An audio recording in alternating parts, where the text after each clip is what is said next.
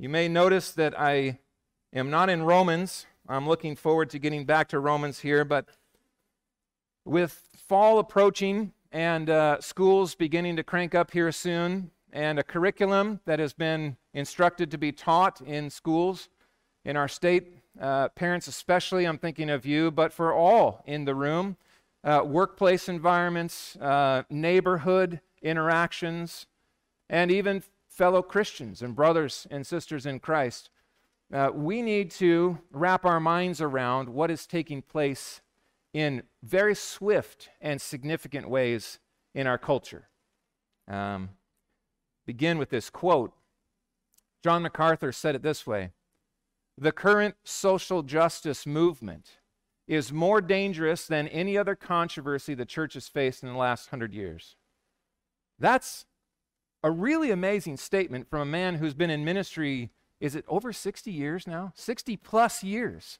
John MacArthur took on the easy believism of that day and established lordship salvation. That was such an important work to take out this idea of, well, I can have Jesus as my Savior, but I don't need him as my Lord. MacArthur went head on at that. He made it through days with my uncle as well, who stood against together the heresy, modern day heresy of open theism. He has survived this postmodern gutting of so many churches that seek to make truth relative, and the gospel is turned upside down. And yet, with all of that in view, he says what is happening right now with this social justice movement is more dangerous than all of those. That is wisdom from a patriarch of the church that we should not lightly overlook at all. So I prayed about how to do this, and I just decided the time was right to preach a sermon and take on wokeism categorically. It was not an easy week of study. I did about twice the number of hours of a normal sermon because of the range of this topic and the language that I had to learn to speak it and all of these things. My goal here today is to show you the contrast between the anti-gospel ideology of wokeism and the glory of the gospel. I want you to see them held up together, and it's mind-blowing how opposite they are. The anti-gospel ideology of wokeism, I drew heavily from the scriptures. I also benefited greatly from my cousin Owen Strand's book, Christianity and Wokeness. If you haven't read it yet, get that book. It's so tremendously helpful. Get it alone for the glossary, like definition of terms, understanding the language. That's the first thing I read, and I was like, oh, now I understand some of these things more. It's excellent, and it deals with the nature of this ideology and its contrast with the gospel. So I owe a debt of gratitude to Owen and his work, also to Vodi Bakum. Fault Lines, excellent book. If you haven't read it, I just highly recommend it. I think it's so important for believers to have at least a sense of what is happening so that we know where we stand and how to answer and how to stand for the gospel in the days ahead. Colossians 2:8 is the text that I chose for this sermon, but you'll find, if you've looked at your sermon notes in the back of your bulletin, you'll see we are going to be reaching all over the text. This is a really important sermon to take notes for, and I would also point out there's a handout for you to take. Where is that? In the office? We'll put it out, okay, after church. Some of these things are hard to remember, and so I put a handout together for you as well to take on your way out. So let's dive in. I want to begin with the question, why a sermon on wokeism? You might say, preacher, what about Romans? Why are we not in Romans? And this is the urgency of our time, and I think there's some biblical reasons why it's right from time to stop and say, hey, what's happening out here? And diagnose it a little bit, and then seek to bring the Word of God to bear. So a few answers to this question. Number one, confronting contradiction. There are many, many Christians, many churches that have embraced wokeism. They have embraced it wholesale, without critical thinking, without realizing all the baggage that comes, without realizing the gospel itself is on the line. One of the calls of Paul to the elders, as he writes to Titus, listen to what elders are called to do. Among other things, character qualifications. This is calling. The overseer must hold firm to the trustworthy word as taught, so that, look at this, so that he may be able to give instruction. That's what I'm doing. And, so instruction in sound doctrine, and also rebuke those who contradict it. There's a twofold function of pastoring, shepherding, eldering. There's equipping, instructing, and defending, and rebuking even those false doctrines, those false claims, those social ills that would seek to try to slide in unbeknownst into our midst and all of a sudden steal away the church. This is something that as elders we take very seriously. Do not be conformed, as Jesse read. Do not, this is a command to you, Christians, not just to the elders. This is a call to all of us. Do not be conformed to this world. There is in a number of churches this desire to be buddies with the world, to be applauded by the world, to be known by the world as we're the good guys. And the harder you work to do that, the more you realize that the pressure to conform is making inroads into the church. It is not our goal to be pressed into the mold of the world so that they'll applaud us. That is not evangelism. And that's not love. It's not loving. What are we called to do instead? We are called to be transformed by the renewal of our mind. We're called to stand out as sojourners, aliens, strangers in this world, for the world. We stand out from the world. How are we transformed by the renewal of our mind? By the Word of God and the Spirit of God. As we engage the Word, it changes our thinking so that it's more accurate and in line with what is and what God is and what He calls us to be and do. And then it equips us to test this very thing we're doing today. What about wokeism? What do we do with it? How does it stack up against the gospel? Test and discern. Oh, the call to discern. What is the will of God for the church? What is good for the Christian? What is acceptable? What is perfect?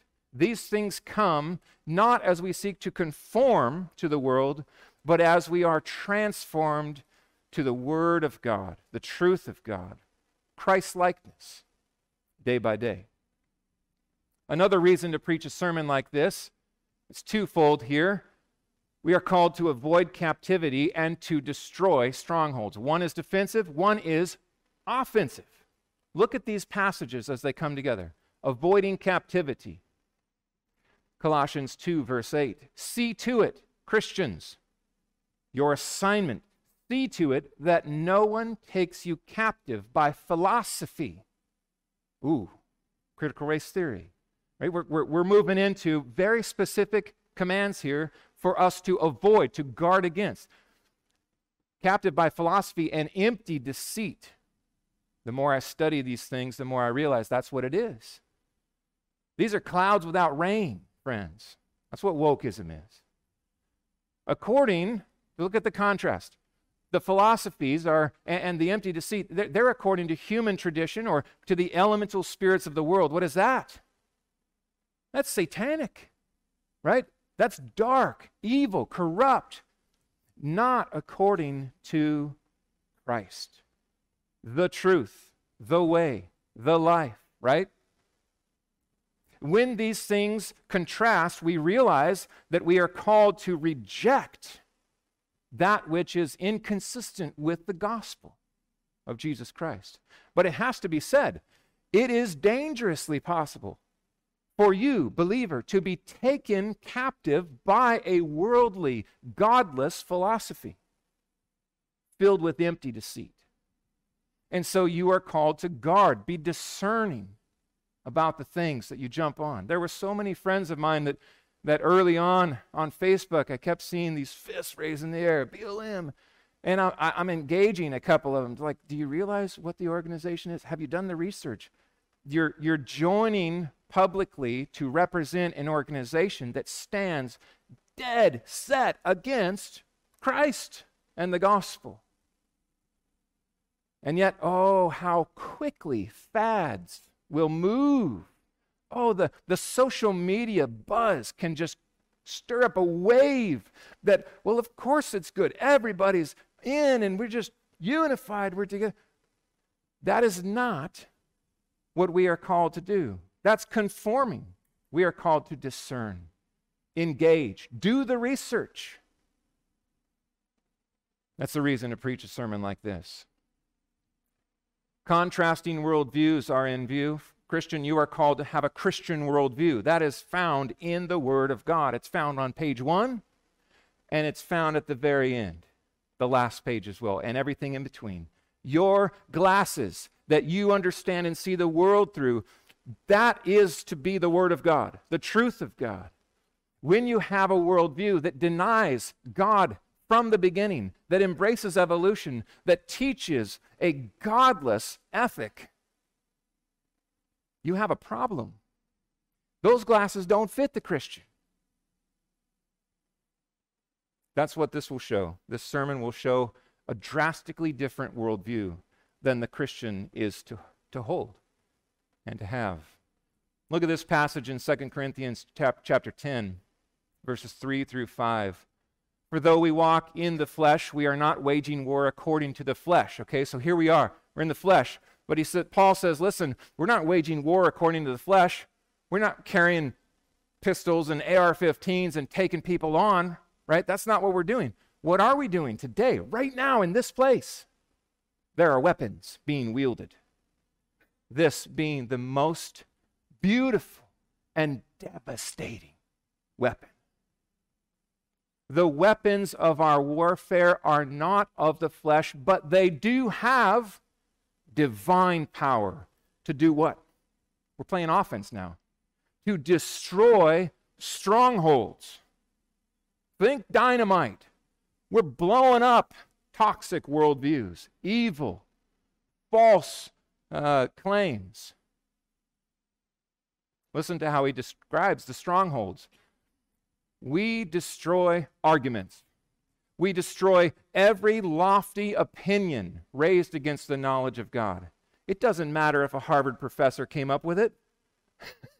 Frankly, in our day, that should immediately call a stiff arm, right? They just appointed an atheist to be the chairman of their, chaplain ministry. The irony. We are called as believers to destroy, blow up arguments and lofty opinions that are raised against the knowledge of God, and take every thought captive. There it comes again, discernment. Be careful, be on your guard. Don't allow just some random thought, some inclination just to cause you to wander off into the fog. No, take it captive. We are not to be taken captive. We are to take captive every thought to obey Christ. That's the call. Faithfulness to the gospel, faithfulness to our King, even if the world hates us for it. What is wokeism then? I'm glad you asked. I wish I had an easy answer for you. I want to begin by saying what it's not, okay? Here's a few things that Owen put right at the front of his book I found so helpful. Let's be clear. We're believers here. We are those who have been made to love. Love our enemies. Pray for those who persecute you. We are those who have tasted of grace and been forgiven of sin. We are called to enter into the fray, my friends. So, wanting racial harmony does not make you woke. Seeing massive failings in American and Western history, namely long and sustained patterns of racist thought and practice, that doesn't make you woke. being troubled in a major way by the complicity of past Christians in racism does not make you woke. Grieving the needless death of human beings made in the image of God, bearing dignity and purpose, that doesn't make you woke. Wanting greater justice in a world that is filled with hostility, pain, and a lack of justice, that doesn't make you woke. Recognizing you have in yourself everything needed to spew racist and ethnocentric hate and act on this in specific ways to oppose it in yourself, that doesn't make you woke. Identifying troubling or racist ethnocentric trends in one's national, regional, communal, or family heritage, that doesn't make you woke. Rejoicing in gospel-driven fellowship across all common boundary markers in this world does not make you woke. This is not wokeness, friends. This is Christianity. This is biblical Christianity. Let us not forget the public square. Let us not forget the nature of the light that we carry. We are not just to shine here in this place. We are lights sent out into the world to shine and stand out and engage in these things and stand for life and the dignity of image bearers of all pigmentation.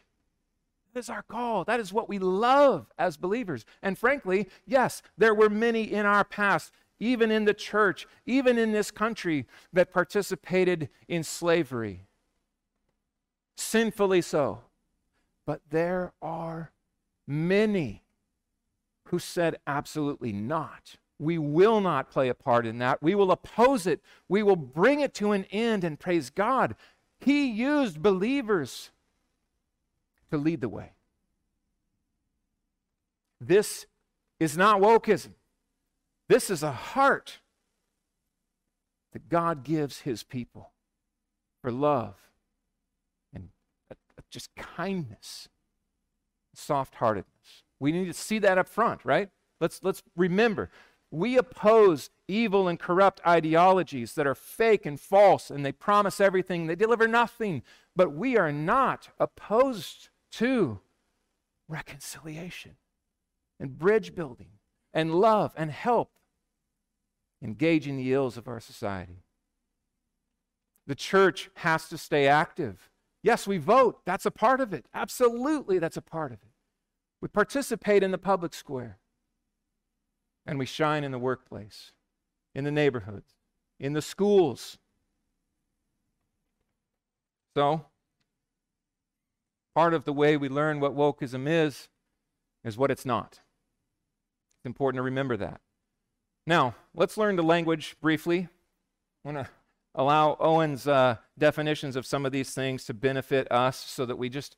I remember the first time I heard someone talking about this, every other word, I was like, well, what does that mean? I literally don't understand what you were talking about at all. Thankfully, Vody and Owen have these books, and there's a lot online that they have done in speaking and engagements. So, crash course in wokeism. Number one, wokeism. You might have to jot these notes in weird places on your bulletin. I'm sorry, there's not a lot of space. Or just take a picture of the screen. Or just buy the book, right? Wokeism, the state of being consciously aware of and awake, have awakened to the hidden, as they claim, race-based injustices that pervade all American society. That's what it means to be woke. Owen says it this way: wokeism teaches that white people are racist and oppressors of others and are guilty in objective terms. There is no solution for this guilt. There is only acknowledgement of it, ongoing awareness of it, and the undertaking of certain works, I would call it atonement, self-atonement, to oppose one's nature as a white person. This is amazing stuff to read. It's what has taken hold across our nation. Critical race theory. Hard to define this in one or two slides. It is the system of thought, I would call it an ideology or a religion for that matter, that asserts that hidden racism is everywhere in our society and that all whites are racist. Let me just say that again. If you are born and you are white, you are a racist. That's what they're saying. I'm not saying that, okay? This is the claim of wokeism. Blacks and other minorities are not racist because they lack the power to be so. One's racial group determines one's core identity. That may be the most significant line in the entire definition. Your racial group is the defining factor of your identity. The color of your skin, the amount of pigmentation in your skin. Wow. Neil Shinvey says it this way: critical race theory is an ideology that divides the world into oppressed groups and their oppressors and aims to liberate the oppressed. That sounds exactly like Karl Marx, doesn't it? And it is. CRT is basically cultural Marxism. It divides the world into the haves and the have-nots and seeks to right the wrongs of previous generations by redistribution of power and wealth. Social justice. This is important to know. Sometimes wokeism will take terms that you thought you knew, and they will tweak them. They will adjust them. And they will use these terms, and all of a sudden you're like, I don't think it means what I thought it means now. Like, I remember when I learned this the hard way, systemic. I thought that meant that it was in a lot of places. No, systemic means it is literally woven into the institutions such that the only solution is to take them down. Tear them to the ground. Social justice, according to wokeism, is achieved through deconstructing white power and redistributing power and resources to minorities. The aim of woke social justice is equity of outcome, not just equity of opportunity. I believe that it's right to seek to give opportunities as just open the doors. Right? Come on in. If you qualify, if you pass the requirements for this class or this degree or this, whatever it may be, the job opportunity, then come on in. I'm not going to evaluate you based upon the color of your skin. We're going to evaluate you based upon the content of your character, Martin Luther King. Oh, how we've forgotten that. And your qualifications for the job. No, not so. Woke social justice says equality of outcome. So the students that graduate should all have the same outcome. And if they don't, racist. It's a racist program. Can we just say, that's literally impossible. You cannot ever achieve equity of outcome, quality of outcome. Intersectionality, this is what is like the fuel on the fire. The crisscrossing of categories of oppression in society, including race, class, gender, sexuality, age, ability, citizenship. Okay, you see some of the decisions being made right now at the border. They're very much woke. That's part of what we're seeing. Oh, get rid of the borders. Citizenship, that's an oppressive mindset. And even now, body type. This is the newest one that's kind of catching fire. If you're overweight or you're disabled, you are oppressed, and you need to take power from those who are not overweight and not disabled. And this is Marxism. You take the model, plug in anything you want. You can take it anywhere in the world, and the same will happen. Total anarchy and chaos. Damage. Karl Marx he represents far greater damage than Adolf Hitler. We know this. The number of people who have died because of Marxism is millions past what Hitler ever did.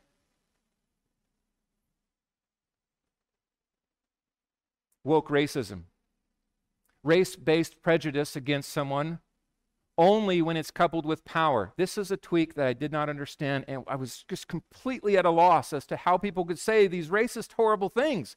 Now I understand that woke racism means that it's only racist if it's prejudice plus power, such that an individual cannot display racism if he or she is an ethnic minority. You literally can't say anything racist if you have more pigmentation. Majority ethnicity equals power and oppression. Because there's more white people than minorities in this nation, it is confirmation, many are saying, that this is a racist nation. Now, take that logic and go to any country in the world. That is insane. It's just majority culture does not mean, or majority ethnicity doesn't mean racism. So it's like where you are. Now, it might mean racism. Let's be clear. It might mean it, but it's not automatic. It's not a guaranteed. Just counting numbers. Wokeism is. On the back page, here are a few things that wokeism calls for, specifically to Christians here. America as a country is shot through with white supremacy that benefits white people in particular, and all who uncritically support or do not challenge the system of white privilege. America as a country, I just read that one. Accordingly, in the church, Christians are being called to repent for your whiteness. Let me be clear. From this pulpit, that will never happen. Never. There are brothers, pastor, mentors of mine that have said things like that in their pulpits. It's in the church. Just to be clear, it's in the church already.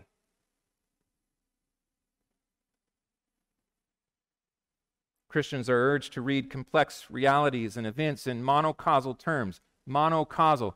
The reason for the problem is white people who are racist. That is the monocausal diagnosis of problems in our country. Racism is the cause of poverty. Racism is the cause of crime rate. Racism is the cause of shootings, educational disparities, and it's white people's fault. Christians are encouraged to align with Black Lives Matter, an organization with a polar opposite worldview on matters of the natural family, the sexes, and human sexuality. That's intersectionality.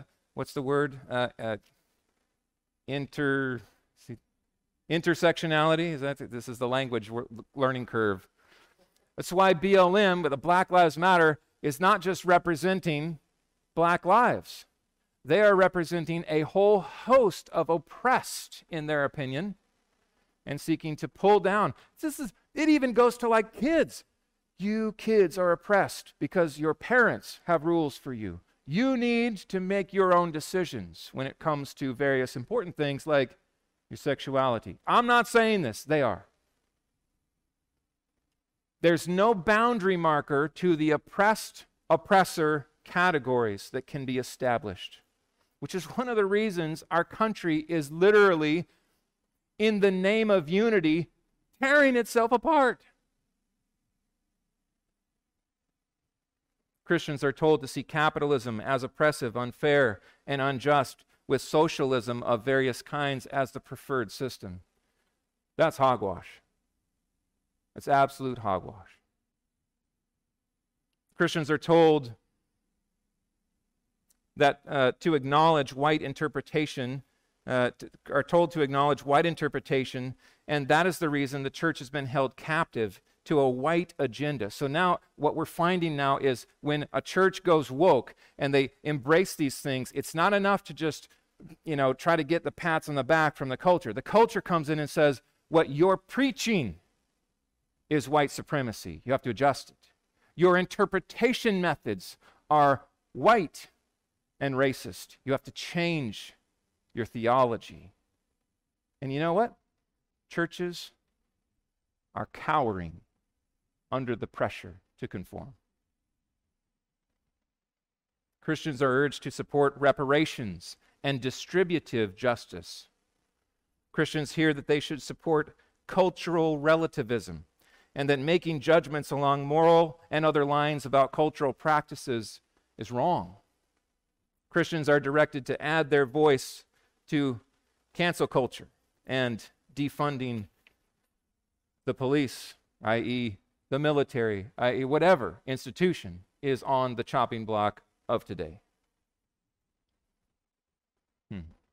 A lot of tearing down without any really to show. That's what our past year and a half or two have shown. There's a lot of devastation, a lot of angry, marching, glass breaking, burning of things, killing. Where's the fruit? Where's the good stuff? I don't see it at all. I don't see it.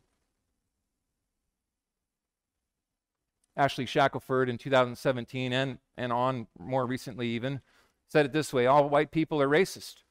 And you're always going to be racist, even when you're on a path to become a better human being. I believe all white people are born into not being human. She would go on to say that she believes that all white people are demons. Okay, now, kids, you're not. Let's be clear. I don't mean to scare you with this. These are false, fake words. It's not true. It's not true. This is satanic. Hate to the core. This is hatred. This is racism promoted in the name of ending racism. It's just like Satan. He shows up at the door as an angel of light. Here I am. I'm going to solve all the issues. And you open that door and you let him in, and everything falls to pieces. The religion of wokeism. Here's a few summary statements. Core identity is found in skin color, either oppressed or oppressor. Core problem. Whiteness is the core problem, and all oppressive systems. So intersectionality builds that out. Solution. Well, be woke. Wake up. Be anti-racist. Deconstruct, defund, and redistribute. That's why people, I think, have decided in their minds it's good to destroy things. It's good to break windows. It's good to burn buildings. It's good to defund police, because they think, I think some of them are just criminals, flat out, with hoods on. Others are somehow deluded enough to think that they're doing something good by doing these things, that they're tearing down the institutions of white supremacy. What is redemption? This is the key piece. There is no redemption if you're white. There's no redemption. Only awareness, listening, learning, being rebuked, right? Doing anti-racist things. If you're not white, what is redemption if you're not white? Let's just engage this. What's the holdout here? What's the offer? Well, power. That's what you lack because you're oppressed. You need power. You need positions of employment, status, political, whatever. You need possessions, redistributive wealth, right? Take from the rich and give to the oppressed. Take from the whites and give to the oppressed. And you need punishment. You want to see justice, and so you want atonement made. You want to see people kissing your shoes.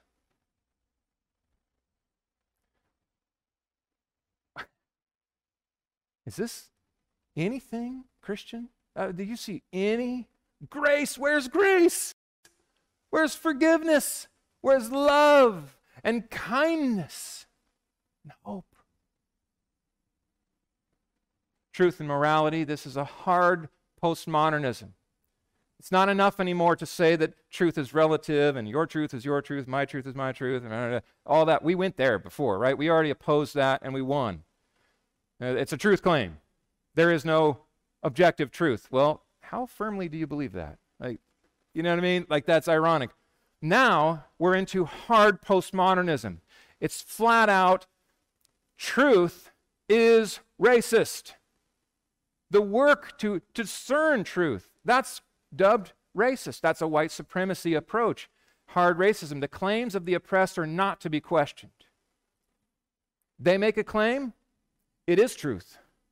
It can't be discussed, reasoned, debate. They're predominantly part of the system of white power, which is why some of you who were down, holding the signs and the flags and tried to engage people in discussion who disagreed with you, they're not interested in discussing. Largely, they are interested in deconstructing and destroying. This is one of the most hope-stealing realities of wokeness, is literally the teaching and instructing of woke people not to listen or discuss or engage. Desired future, equity of outcome, power to the oppressed, end oppression through Karl Marx smiles, revolution. Do John MacArthur's words ring a little truer to you now? It began in universities and crazy classrooms where basically socialist Marxist people have been teaching for years, like going back to the 70s and beyond, I'm sure. And finally, it crawled out of the classroom and it made its way into some politics, and then it went mainstream in a hurry when we began to see very publicized police shootings and violence and things like that. It's gone into schools now. It's gone into politics in a huge way. In fact, frankly, it is so functioning in politics, you can't even keep up with all the wokeness that is being decided day after day after day. And it's in the church. It's in the church. That is a huge problem. I have witnessed a group that I very much love be split down the middle because some have embraced wokeness and others, rightly, biblically, have rejected it. So be aware, my friends, you need to be discerning even among the voices you've listened to and learned from. Listen carefully for wokeness in sermons. Now, quickly, why the gospel shines brighter. And when I say brighter, I'm talking solar flare bright. Let's go. We have a common origin and a shared image. You have to start here. Christian, you have to start at the beginning of your Bible. Begin with Genesis 1 and 2. That's where the good book begins. That's where we start when we begin to engage the ideologies of the world. We don't believe that a 7-day literal creation is just throwaway. No, it is the very concrete upon which we stand. God, the good creator, made all that is by speaking through his Son words that brought ex nihilo, out of nothing, into existence, all things. And he created Adam. Listen to Paul in Acts 17. God made from one man every nation of mankind. Oh, there's a worldview to equip yourself with in this world. To live on all the face of the earth, everywhere you go. The common ancestry is Adam and Eve, having determined allotted periods and boundaries of their dwelling place. This is God's doing. It's glorious. There is one human race. One human race. All kinds of glorious ethnicities and pigmentation colors, but one race, and that is a biblical statement, not just, one of those Facebook things. This is truth from Scripture. The image of God is that which is shared among all humanity. Every single person who is born on the face of this earth or has ever been born shares in this image. What a spectacular image it is. Owen said it this way. I love this short little statement. There is nothing in your Bible, Christian, that says that whiteness is wicked.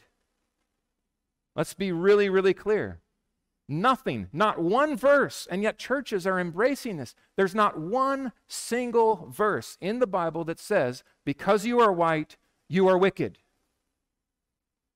I'll tell you what it does say. If you are alive and breathing, left to yourself, you are wicked, regardless of the pigmentation in your skin. They're all wicked. We are all wicked. Which leads us to point 2, a universal enslavement. We want to talk about slavery? Let's talk about sin. That's what really happens in this world. That's what is grotesque and offensive and wrong. That's what racism is. It's sin. And people are enslaved and they think they're free. They don't even know how enslaved they are. We saw this in Romans. Just as sin came into the world through one man, that is Adam, and death through sin, so death spread to all men because all sinned. All are sinners. We've all fallen short of the glory of God. That's the problem in this world. It's not whiteness, it's sin. And we're all infected. We're all dead in it, apart from the gospel. Pride, partiality, which would be the biblical word, right? That's what racism really is. Partiality.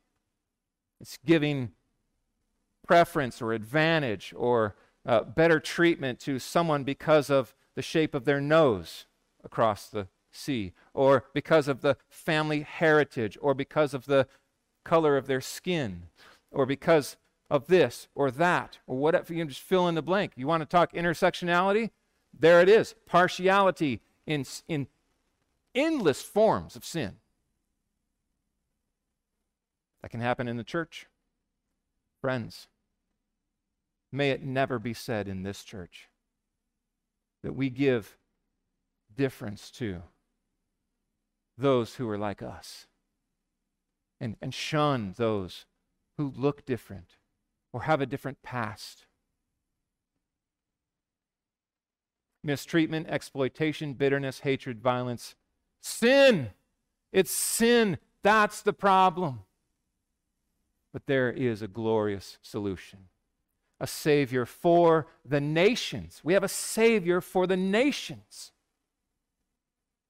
John 3:16. That's all you need to answer the question. Is wokeism, does it have any place in the church? The answer is absolutely not.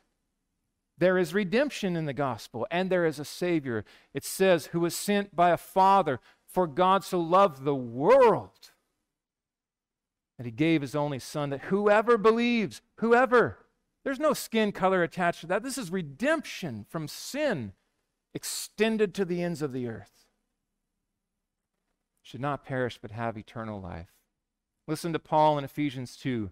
For he, that's Jesus Christ, he himself is our peace, who has made us, in the context here, we're referencing Jew and Gentile. You talk about divide and hatred and racism. That is big time happening in this context. But the gospel comes in, and Paul says, look at what God has accomplished through his Son. He has made us both one. We are one. And he's broken down in his flesh the dividing wall of hostility. No more walls. No more separations. No more keeping you at an arm's distance because you are a Gentile and I am a Jew. No more of that. Not with Christ on the scene. We are brothers. We are together. That he might create in himself, one new man in the place of two. Making peace. You want peace in this world? You want the end of hostility? You need the gospel. You need Jesus Christ. And might reconcile us both Jew and Gentile, and I would add us all, right? Regardless of where you come from, regardless of what you look like, regardless of the money you have in the bank, all of us, one in Christ, through his body on the cross. He killed the hostility. Oh, friends, this is so refreshing. This is the best news. The gospel ends the hostility. Wokeness pours gasoline on the hostility. We have a powerful transformation. Think of the way that we believe in the power of the gospel to literally change people from the inside out. Therefore, if anyone is in Christ, he's a new creation. The old has passed, behold, new has come. Paul wrote that, formerly known as Saul, the guy who killed Christians. who was breathing murderous threats. He was the hater of haters, violent murderer. But he is no longer who he was. He has been changed by the gospel. He has a soft heart, kindness, overflowing love. Wokeism can't touch that. There's no change, there's no redemption, there's no transformation. There's only lecture and feel bad and do penance for the rest of your life. Let all bitterness, Christians, let all bitterness, wrath, anger, clamor, slander be put away. That's the call. Be who you are in Christ. We've been living in that in Romans 6, haven't we? Put away all malice. Be kind to one another. Oh, do you realize, Christian, how dangerous you are when you show kindness in this world? You stand out. Break the mold. Defy the expectation. Be kind. Be kind. I had a truck driver bring some chairs to the church this week. Black guy jumped out of the truck. And in my mind, I'm just like, oh man, I want to shine. I want to shatter expectations and molds. I don't know this man at all, but I want him to know love. I want him to feel welcomed and embraced. I don't want any tension, unspoken or otherwise, between us. See it as an opportunity. Shine. Let all bitterness, wrath, anger, clamor, slander, put it all away. And then be kind to one another, tender-hearted, and forgive. Forgive one another as God in Christ forgave you. There is no forgiveness in wokeism because there's just no Savior. There's no Savior. A glorious reconciliation. Oh, Ephesians 2, once again, for through him we both have access in one Spirit to the Father, so that you are no longer strangers and aliens, but fellow citizens, brothers, sisters. We are together, regardless of your skin color, regardless of your past, regardless of where you were born or grew up. We are citizens, members of the household of God, built on the foundation of the apostles and prophets. Christ Jesus is the cornerstone, in whom the whole structure being joined together. That's why our doors are wide open. Come all. Come in and hear the gospel. And when you are changed, you're part of our family. You're part of the family forever. As many as of you were baptized into Christ, have put on Christ, there is neither Jew nor Greek, slave nor free, male or female, you are all one in Christ. That's unity, friends. That's reconciliation. We bring that to the world in the gospel, which is why I have every hope for this broken and shattered and sin-riddled world. We have the gospel. We have what the world needs most. They're clamoring, falling, stumbling all over the place, burning things. And the church has the answer. Don't go woke. We have it already. Wake up, O sleeper, right? In Christ, we've already been awakened.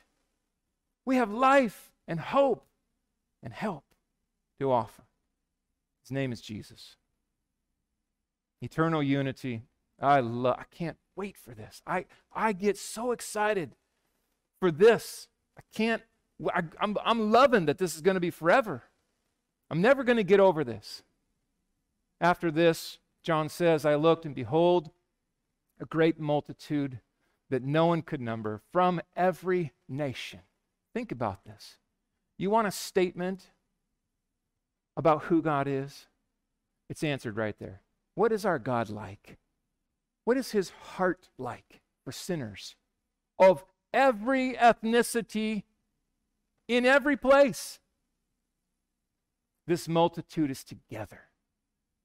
They're people who are there from every nation and all tribes and peoples and languages, and they are doing what? They are standing before the throne and before Jesus Christ, the Lamb. They are clothed together in white robes. They have palm branches in their hands, and they're crying out with a loud voice. You want hope? You want reconciliation? You want unity? You want glory and peace? Salvation belongs to our God. That is where you look. The one who sits on the throne and to the Lamb. That's our message, friends. That's our message. We taste it when we gather, just little glimpses of it, right? When we come together, it's family. We sing. We shout. We love. The anti-gospel ideology of wokeism and the beauty of gospel-powered reconciliation.